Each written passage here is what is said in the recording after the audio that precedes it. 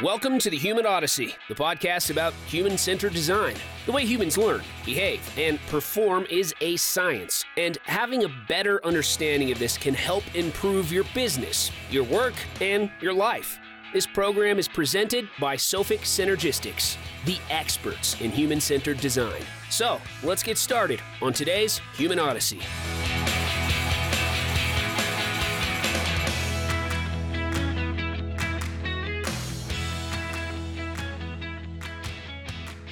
Hello, and welcome to the Human Odyssey podcast. I'm Raquel, a human factors specialist here at Sophic, and I'm here today with Dr. Jennifer Fogarty, our Director of Applied Health and Performance. Hi, pleasure to be here.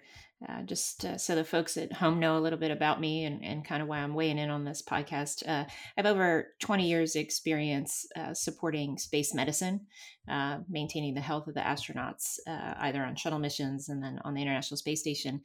And when you have to take care of astronauts who are on a mission, it's almost exclusively telemedicine. So we've worked on a lot of components of this. I understand some of the complications, but I'm really interested in discussing the topic today about how we apply it here on Earth. Awesome. And Ms. Rachel Staats, one of our human factors specialists. Hi, Raquel. While I'm not as experienced as Jen here, I still have some background in understanding the human factors of medical devices and trying to understand the populations and how to design for particular users. Awesome. So our topic today regarding telemedicine and the challenges faced by elderly and disadvantaged populations kind of spurred from one of our client interactions we had almost 3 years ago now, if we can all believe it, where one of our clients had this remote healthcare monitoring smartwatch in which their target population was the elderly, being 65 plus.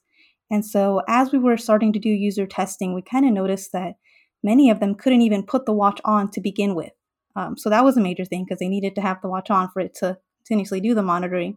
And that was just due to their own struggles with carpal tunnel, arthritis, unfamiliarity with the device as well. Many of them still just use classic normal watches.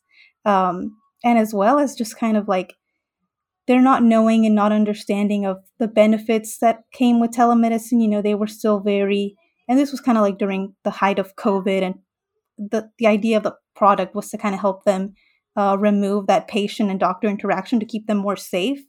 But a lot of them still, wanted to go, it felt better for them and they felt more secure in speaking to a doctor face to face and kind of having them explain them the results versus seeing it on a screen. A lot of them were like, I don't want to see the exact details. I'd rather it say I'm good, I'm bad, or when do I need to call my doctor?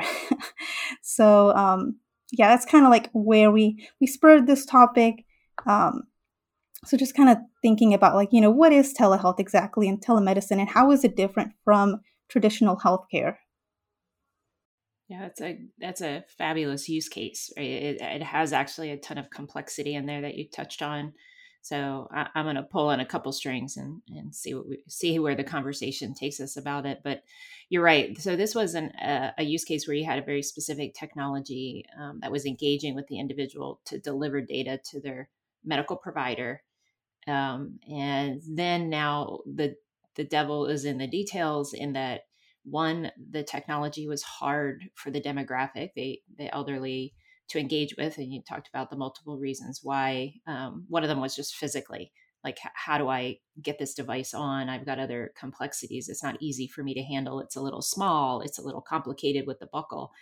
So yeah, you definitely pointed on some things. If you're going to put technology on a human to allow data to be collected so a healthcare provider can do their medicine, medical assessment and deliver something actionable back to the patient, it really has to be a technology the individual can use, and interact with properly. But the other element was really about, trust in technology. And this is this huge cultural shift, right? And it might be more extreme for people who are less familiar with technology just to begin with. So they're starting from a very different place. But I think, just starting to assess all the pieces that could really establish what telehealth is, I think that's a great question. And how much can be done in different phases or in different ways to help people change over time. Now, the pandemic was definitely an extreme forcing function that almost overnight shifted the paradigm in a lot of different ways. And I think we can touch on elements of that kind of pushed us into engaging in, I'm not so sure accepting is the right word yet, but at least engaging in telehealth, because the alternative was what? Almost nothing. So, and I definitely want to give Rachel an opportunity to weigh in on her kind of perspective on both maybe just the narrow field of the technology at this point and the usability, and then we can go into kind of like the bigger cultural domain, which is going to pull out a lot of the psychological issues you need to be aware of if you want this to be successful.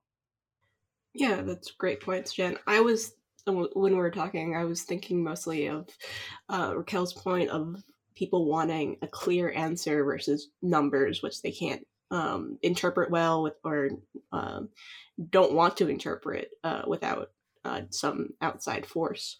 I'm thinking to like COVID tests and things like that. Those are sometimes hard to read and confusing for people, particularly if they go too long or too short and confused.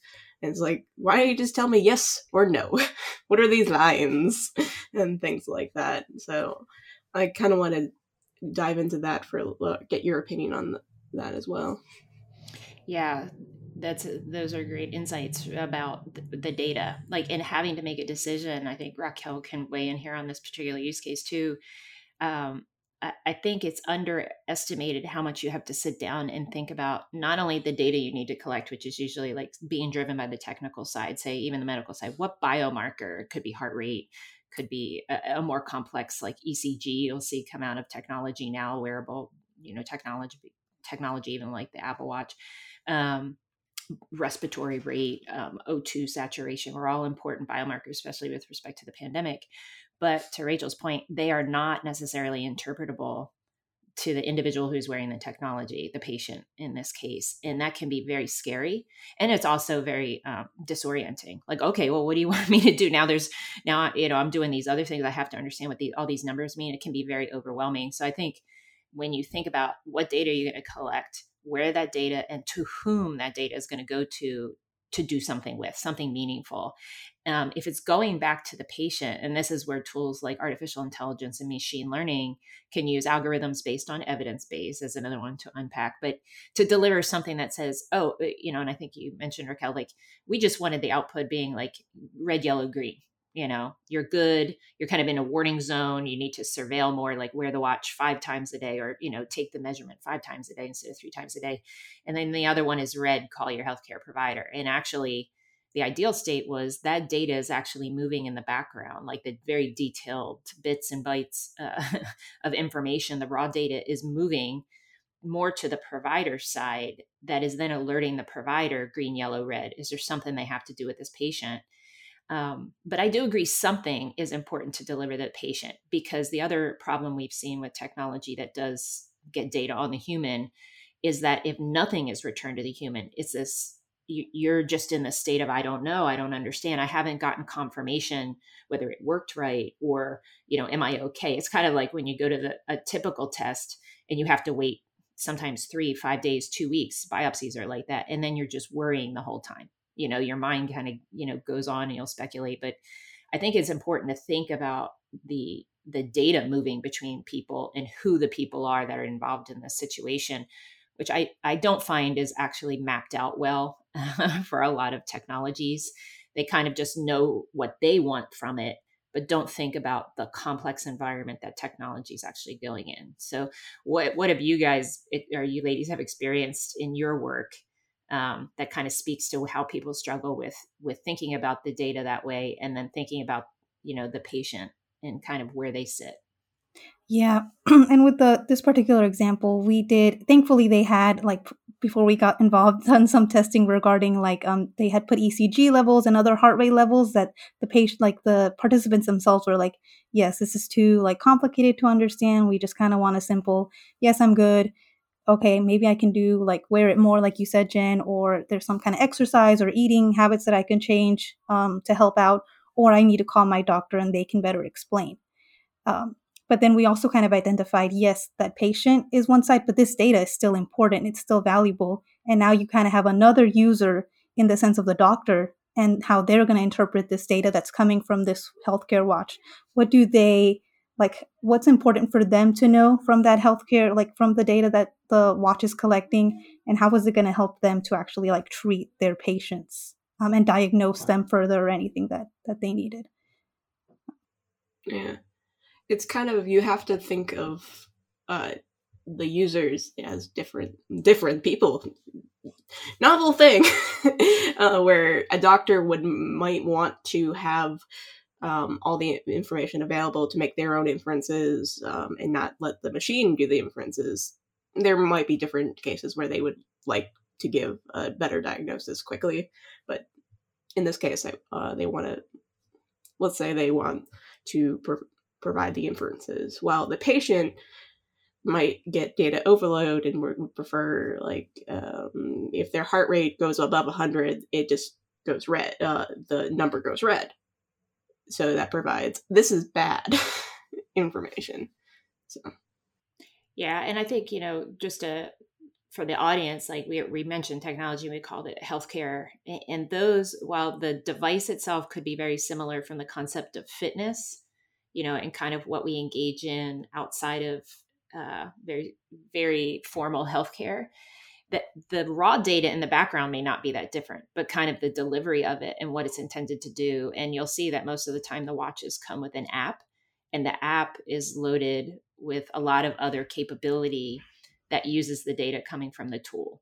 So in the healthcare sense, now you're dealing with something where not only do you need the formality, but you also need the quality control, quality assessment of the data, because now like healthcare decisions are going to be made around this thing. So that it kind of ups the ante on the level of validation that's done. And we talk about like FDA approval as opposed to something that goes to market as a fitness tool. Like, it sits more in the supplement domain than the prescription pharmaceutical domain as an analogy. But I do think that has to be thought through pretty well and identify the various users and what data goes to the various users. And it might need to be, it clearly needs to be processed differently. It may be the same raw data, but again, the level of processing, the types of algorithms that are run, the type of evidence base, the limits to the interpretation. So I think that starts to get at a piece of what goes into telemedicine. So now you're talking about some other issues now when the user, the patient user, has to interface with the physician or the medical provider, which can be many different levels. And they call them like mid-level medical providers, could be nurse practitioners, physician's assistants, people who are medically trained and can kind of do the triage and work with, a subject matter expert physician in the background.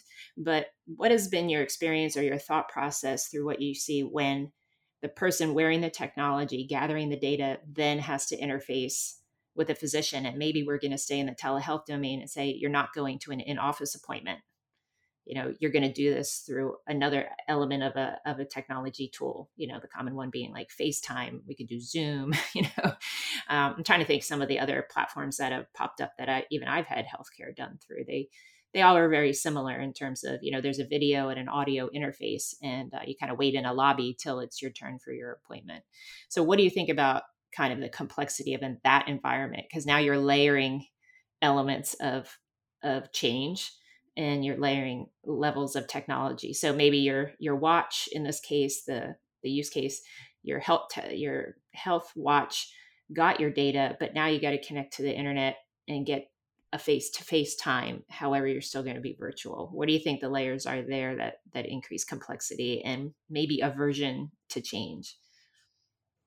Well, we'll pick on the version to change. There is the thing of doctors might being not as trustworthy as the data that's coming in because they aren't physically touching it or physically measuring it, which could. So you're thinking the doctors are questioning the data themselves, or the patient, or the patient also has questions about the data? Both. I was just picking on the doctors first. Okay. From their perspective, so they might be hesitant to diagnose something via just this data alone versus coming in and to provide a more formal diagnosis in the office. Sure. Maybe some of this data could create like the concept of a threshold. Like It's either via the accumulation of the data and kind of the consistency of the signal, or finding a signal in the noise. Like a lot of what's collected just could be very, the normal kind of oscillating processes we have in our body in the background, whether it be like heart rate, respiratory rate. It depends on what you're doing. But overall, you're looking for some baseline information that may indicate someone's having a health event or something related to their health happening, that you say, now we have to move away from telehealth and just kind of surveilling you and monitoring you to, a more rigorous interaction, which may include in person. But honestly, we can lean on the fact of, like, in my past experience with spaceflight, touching the patient is not an option. Like, you have to move about your toolkit in a different way. And some of the pandemic drove that as well. But even before the pandemic, what we had was probably a significant amount of unrecognized equity in the healthcare system, in terms of, if you live very remotely, or you live in a very, socioeconomically depressed area, you physically may not be able to get to healthcare. And so some of these tools can be applied that way. But I think your point of, Rachel, like knowing that where the limits are of the data you can collect from a telemedicine perspective versus when you have to shift to an inpatient interaction. But also, I think that pushes on the industry to say, you have to come up with tools that actually meet the criteria that we're going to have trust. And that takes time to build. Again, I used the word validation before. And, that kind of is a bit of a test of time. Once it's baselined as valid, it says, yes, we're no longer testing the test, it's delivering interpretable data. But now, does it deliver interpretable quality data consistently enough that we would rely on it? So Rachel, in your experience, Raquel, in your experience, the watch, you said people were a little uneasy even with the data collection. Did you get a sense that it was kind of a trust in technology issue, or they just were so unfamiliar with the situation that they really didn't know what to do with it? Yeah, I would say it was more like a trust in technology. A lot of them mentioned to us, oh, I have my grandkids, my kids themselves, my significant other kind of help me out. They always help me out with the internet stuff, or a tablet or a laptop. Um, some of them were more accustomed or used to the internet just because they had just come out of retirement. So they had kind of used laptops and tablets and stuff for a while. Other ones of them either had been in retirement for a while, or even before, when they were still in the workforce, they were kind of still book and pencil and paper writing. So I think it was just that lack of trust in technology in a lot of them, and not being sure that they could just trust the data that they see right then and there. They had more experience with talking to a doctor. And I think when you add on that layer of even now they have the healthcare, remote healthcare. And then plus now, instead of seeing their doctor face to face, they would have to see them through a tablet, through a laptop. Even that would even spur on further problems of them even be able to get access to it. Because I think some of the participants did mention they have a laptop or a normal desktop. But again, some of them mentioned that they don't really use it, or that they're not as familiar with it. So it was just more of that lack of trust, lack of experience with it, I would say. Yeah, it's still pretty multi-layered, right? There's unfamiliarity, and it's highly variable probably in the demographic we're talking about, because you mentioned different folks have experienced things at different rates in different environments. So it's like deploying something thinking it can be used very evenly across a population is always a bad assumption. To really understand the people who need additional assistance, the concept of not only do you need the watch, but you need to ensure that the person has access to the internet for a couple of reasons. One, for the watch to be able to deliver data anywhere, it's going to have some type of connection. The other element is people's level of willingness to now have an interaction with a healthcare provider that's not hands-on. And what I'll say, from just a recent personal experience with just going in for your annual exam to a primary care provider, more now than ever, it's as if it's an interview. There's almost no hands-on other than, they'll come in and, one of the healthcare staff will take your vitals. So the doctor has it in the chart, but the doctor sat at the desk, at the computer. And really it was a little bit of like a surprise, even in that case, like for a lot of what they do, how much do they need to have hands-on contact or in person? I will say, dealing with healthcare providers, though, there is no substitute actually for really being able to see a person, and that like the color of your skin, right? What the pallor, like how they're, and that's about blood flow. This is like the health, the well-being. What about the whites of your eyes? Like how labored is your breathing? Some subtleties that maybe might be challenged in a video conference. But Rachel, you made the point before that a lot of these things are to establish either a connection, in terms of a relationship with a provider, and then you may need to follow up. But the other part is, if you're being monitored because you have some sort of chronic health problem, which may be changing over time and changing in a bad way, that there's some threshold that you cross that then the doctor and the team are like, no, we need you in person. Like it was safe and reasonable to manage your health that, remotely, but now we're going to shift to in person because you seem to have like a step function change. Yeah. I'm going to take a little bit of a step back to the trust element and go to talk from like my personal experience and my family's personal experience with medicine in general. Like I just feel like I'm kind of in the dark. They kind of like they take vitals, but I don't know what they mean because they don't really tell me, and they kind of just disappear into the ether. And I was like, what? Am I good? I assume I'm good because you didn't tell me I'm dying. And then my family had some very unfortunate misdiagnosis, and not, I wouldn't say like not believing or thinking it's something else, or conflicting diagnoses, which impacts your trust in the system in general.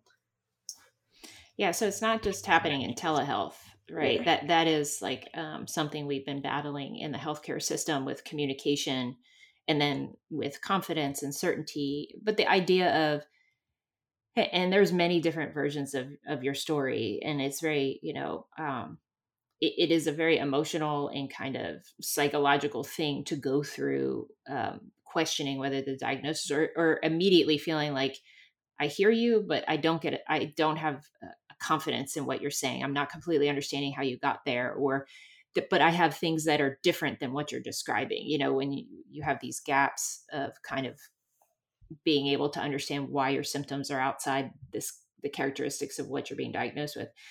And, let's just say, because we're going to talk in some broad strokes, that those are a lot of the communication issues. But even in medicine, there's still a significant amount of inter-individual variability and uncertainty, and trying to get you close enough to a diagnosis, because the diagnosis is really going to drive the treatment. When you mentioned before, Rachel, like the action, and I think even Raquel mentioned it, like what are you doing with this data, and what do I do versus what do you, patient, what do I do versus healthcare provider, what do you do with it?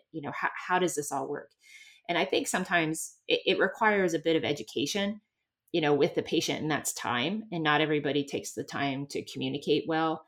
And sometimes the interaction isn't designed for that, unfortunately, and we have to kind of stop and say, we are all humans here.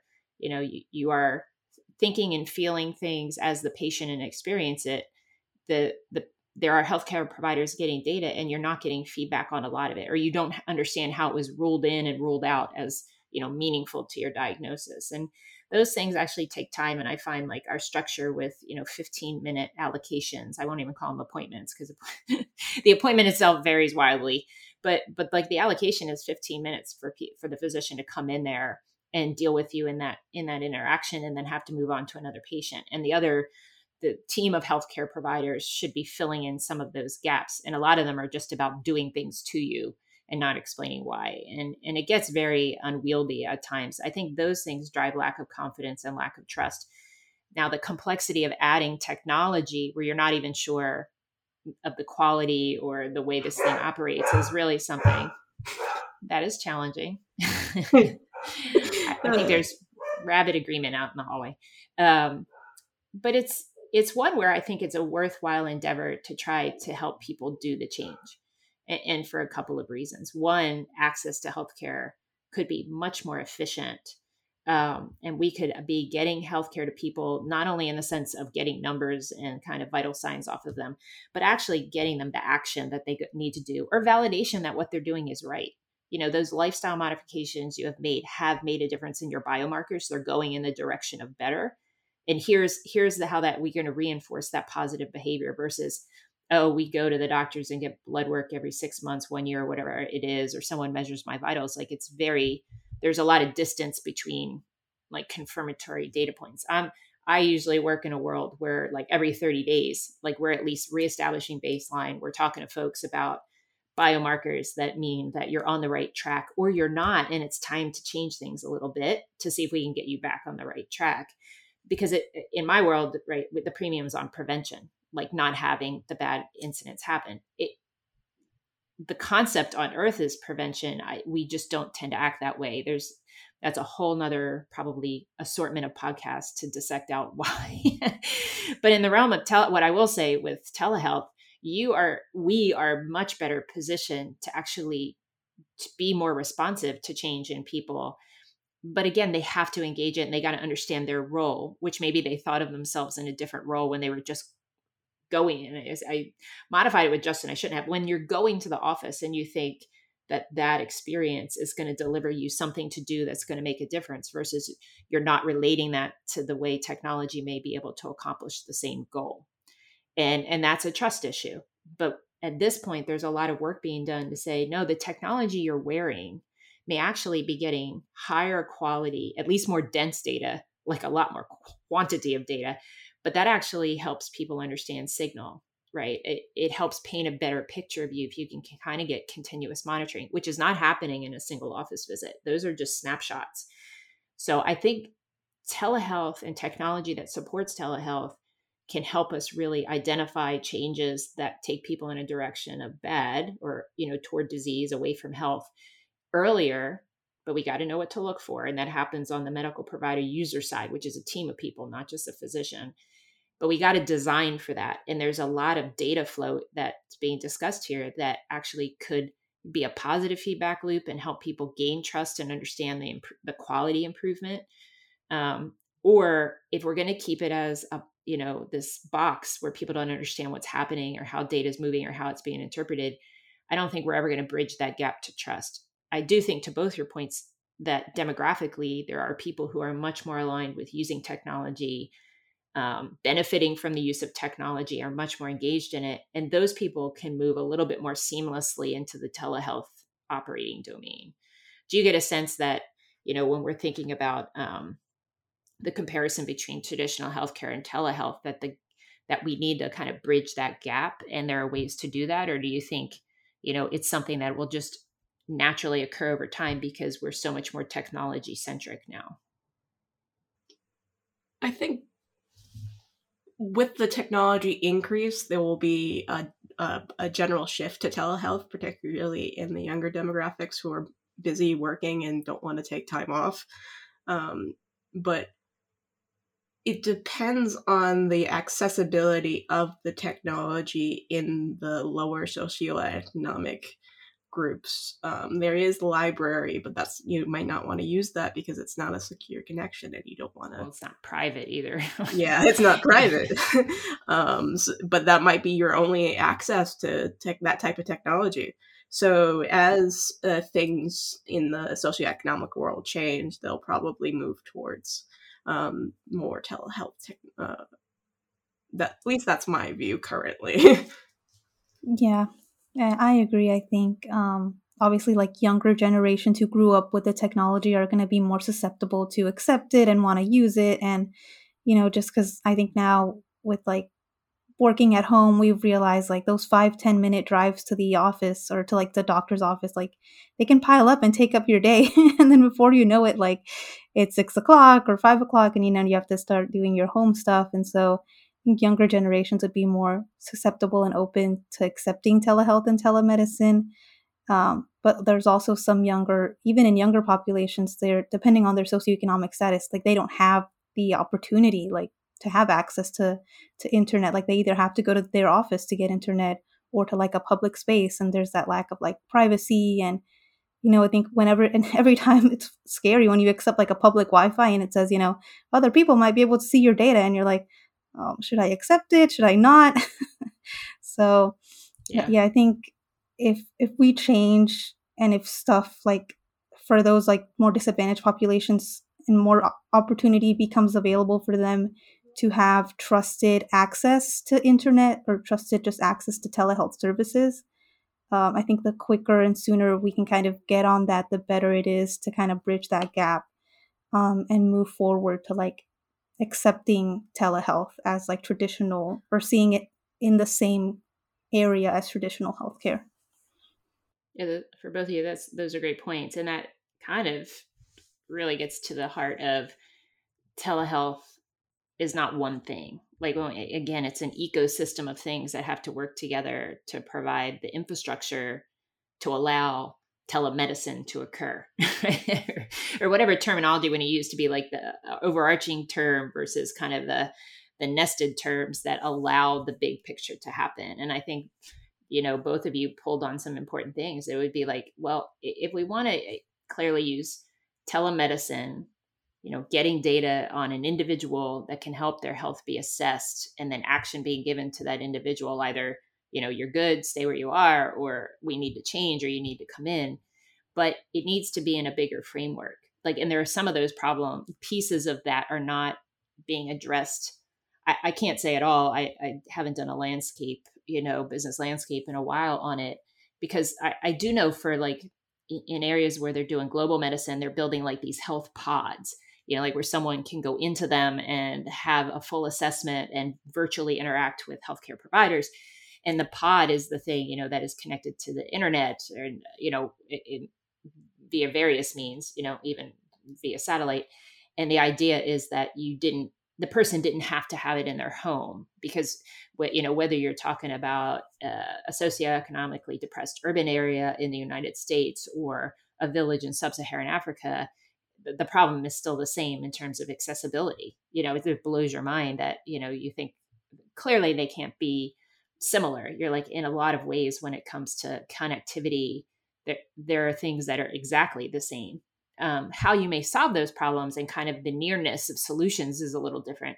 But these health pods nevertheless make sense to me in terms of they are deployable. And it's the concept of, like, to me, Rachel, when you were talking about the libraries, I was like, it was so genius of putting publicly available, Wi-Fi and internet connection and computers into the library system to give people who wouldn't have it at their home, or had to, Raquel, to your point, like drive very far to go get access. So, if you started using that same concept, but now we know you have to privatize it and make it secure so someone can actually engage in something like, a health evaluation in a public space like a library. That would be one of those pieces of the solution that could address things other than the specific technologies. I mean, I think we're very tech heavy. You come in like watches, and they're called buttons, and they want, things on your ear, things on your neck, on your chest. I wear rings and watches. They all get a ton of data. But now to have the conversation with another human being, even if it's virtually, needs a private space. It needs, an internet connection that is supported and reliable. We were worried this morning, even with the podcast, you're like, we're all working from different locations and different weather conditions and just different, I don't know I have no explanation for what the internet does on a daily basis in my home. I'm not an expert home IT person. I have not achieved that in the past 3 years whatsoever. But it's like, could you imagine during a critical discussion with your physician and your internet cuts out, which I'm sure has happened? That doesn't help anybody. So the infrastructure to facilitate really the concept of telehealth and telemedicine is probably less than well described, and only pieces of it are being worked on. Again, like, I think from a big integrative function, there's lots of aspects to that. And again, I think the discussion of who are your users, let's use the right grammar, and what do each of those users require, to interact, and then how might that change depending on what you're trying to use telehealth for. Baseline medical care, kind of preventive medical care may be one thing, but treatment of a disease process, something chronic maybe, and it is slightly different. And then also, I think both of you pulled on like, what is the action? Because at times, if the signal is red, your biomarker X is out of bounds too far. Now you need to call 911, right? Now you need to but are you within a radius of actually getting the care associated with making that type of an emergency call? That's an Yeah. interesting dilemma. Yeah, and then there's an argument of saying you can, instead of only calling when it's red, you can call if it's accelerating at a rate that could get you red, so you will have time to call the ambulance before you might expire or something like that. Grim days on the Human Odyssey podcast today. Well, I think it's an exciting opportunity because right now people are at home, things are changing. They just may not know other than when they feel symptoms. And people are calling 911 or calling their physician, which can be hard to get through. I mean, I think we've all experienced like, how exactly do I crack the nut on trying to actually talk to a doctor, and get your message heard or whatever number of things, it gets complex. But rate of change is something else to monitor in someone if you know that they're already predisposed. But there's a lot of different signals to read. But I think overall, there are components of telehealth that are active today, and we're kind of familiar with them.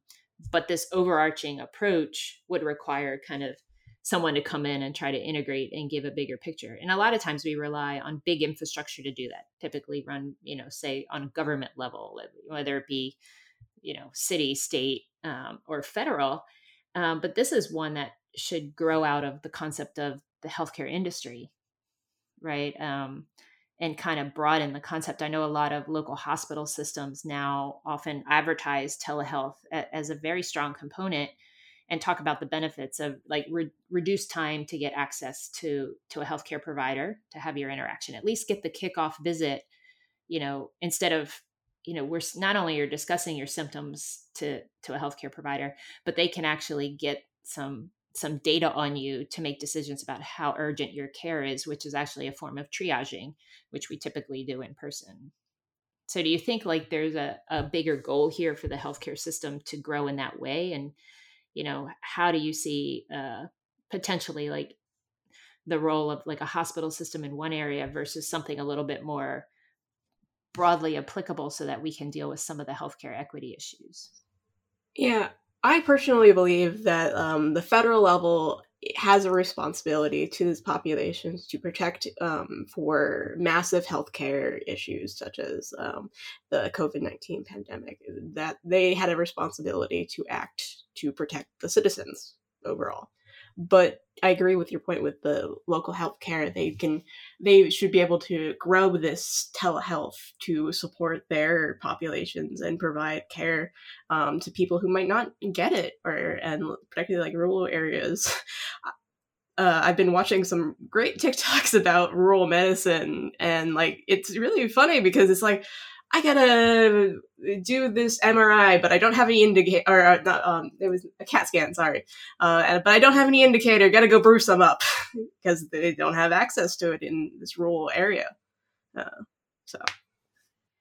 Yeah, I think there is a lot of highly variable components of healthcare that are not well described. I mean, we get the general sense there are, you hear these issues, but exactly how we might go about using technology to address these things I don't have a lot of clarity on that. I kind of see a lot of point solutions, but not someone coming in like addressing the more holistic issue, which, I mean, that's something that it has to be put out on the table. And I'm sure there's some communities, and I mean that not by like a geographic location, but like communities of subject matter experts and healthcare people who might be working at a lot of non-government organizations tend to go that way, like foundations. So Raquel, with the healthcare technology you've touched, do you see like a lot of it being like point solution driven versus kind of more architecture driven from a healthcare capability?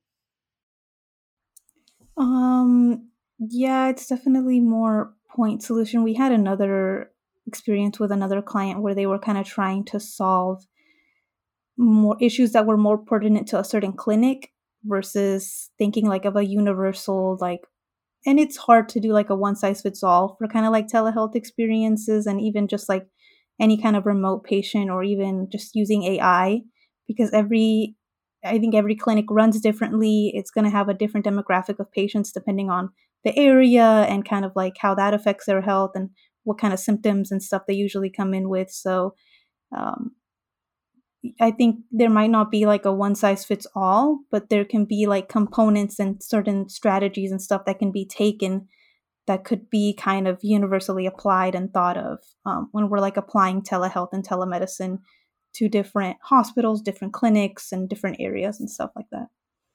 Yeah. Yeah, that's some great insights. And I agree with you that with all the technology and the growing base of technology we have to do a variety of different things, and the concept of artificial intelligence, machine learning capabilities, being able to kind of synthesize big data, if we set the parameters right, to Rachel, your point, like what is the yellow, what is the red, and do we personalize it? Do we really start to understand the individual and when they're leaning in those directions versus just kind of the epidemiological approach, which kind of gets you in I always talk about like get you on the board, get you in a certain place, and then you have to know the individual and where they are, and it may be about them moving, but I think, Raquel, to your point, there's a lot of capability that could be brought together in different ways to meet the needs of whether it be a clinic or a patient. And that takes subject matter expert. This is where I don't believe we'll ever not, this concept of, well, the machine learning will know it. No, ultimately, the human still needs to be in the loop. And at some point, more than in the loop as not just a patient, but as someone doing the architecture, whether it be the architecture for the clinic or the architecture for the hospital system or the architecture for the state, given the geographic challenges of any given state. And then no less the nation. So there's a ton of work to be done, but I'm very impressed, I think, with where technology has gone and the focus on health. I think it's been very well. There's a lot of thought has been put into where the important things are to measure, and there's kind of like some areas are coming out with a little more consensus. But overall, I'm very optimistic about what it's going. As like, but if kind of the spectrum of point solutions at this point, I think if we start driving toward capabilities where they're again like synthesizing those capabilities into packages that make sense, whether again it be at a patient level, a clinic level, or a hospital system level, are different discussions. But I've been impressed, and I think change was definitely forced by the pandemic and people getting more comfortable with interacting virtually. We should capitalize on that and continue to grow the trust. Like, and this is about proving time over time that these things are value added and people are actually acting on them. I think getting the feedback both from the patient user groups, the healthcare user groups, that where are these things working well versus where do they need improvement. And I think that kind of feedback loop would be really healthy for the country to engage in on, big like National Institute of Health level, or Human Health Services level of evaluating the role of telehealth and kind of a strategy at the national level to say, how do we want to engage in telehealth, including all those components of telemedicine that we kind of touched on today. So this has been a great conversation, and I'm very optimistic. So, and I think we will continue to evaluate new technology, whether it be a point solution or an architecture solution with different companies. And I know in my area of work that I'll continue refining it for space flight. And a big focus with space flight is the spin back to Earth. So we do a lot that happens in space flight, and we just don't have the same luxuries that we have on Earth, right? There is no resupply in exploration class missions that we even have today in low Earth orbit. So, our refinement of telehealth for space can actually, I think, really impact Earth's capability to deploy it and act on it. So it's nothing but opportunity for me. I'm very excited. Yeah, I definitely agree. I think it's a very exciting field to be able to design and architect in this point, and I think it'll be very beneficial for both the user population and not the user population, but the patient population, and even like the doctor population, healthcare providers. That like with the pandemic, there's been current issues with the burnout and doctors, but that's entirely different subject, but I agree. That's an area that it can also address with workload management for the healthcare workers, because significant populations of people who are needing medical care, and it definitely took a toll on the healthcare providers, because they're human too, right? They're having health events too. I think we forget that sometimes about them. So that's a good insight. Yeah. So I project, I could be wrong, but I project it'll be very beneficial to both people, the patients and the providers, and be a healthy change. Yeah. All right. Thank you, guys. This has been a really good discussion, really exciting things to look forward to. So this has been episode 9 of the Human Odyssey, a human-centered podcast. Our podcast is available online at sofixsynergistics.com/podcasts and is available to stream on Apple Podcasts, Spotify, and Google Play Podcasts. Also, be sure to check out our social media platforms where we post a lot of more human-centered content. We're on platforms like LinkedIn, Facebook, Instagram, and Twitter. And if you liked the episode, don't forget to leave us a review on Apple Podcasts and Spotify. Thank you so much for listening, and stay tuned for more content. The Human Odyssey is presented by Sofix Synergistics, the experts in human-centered design. Find out more at sofixsynergistics.com. Get smart. Get Sofix smart.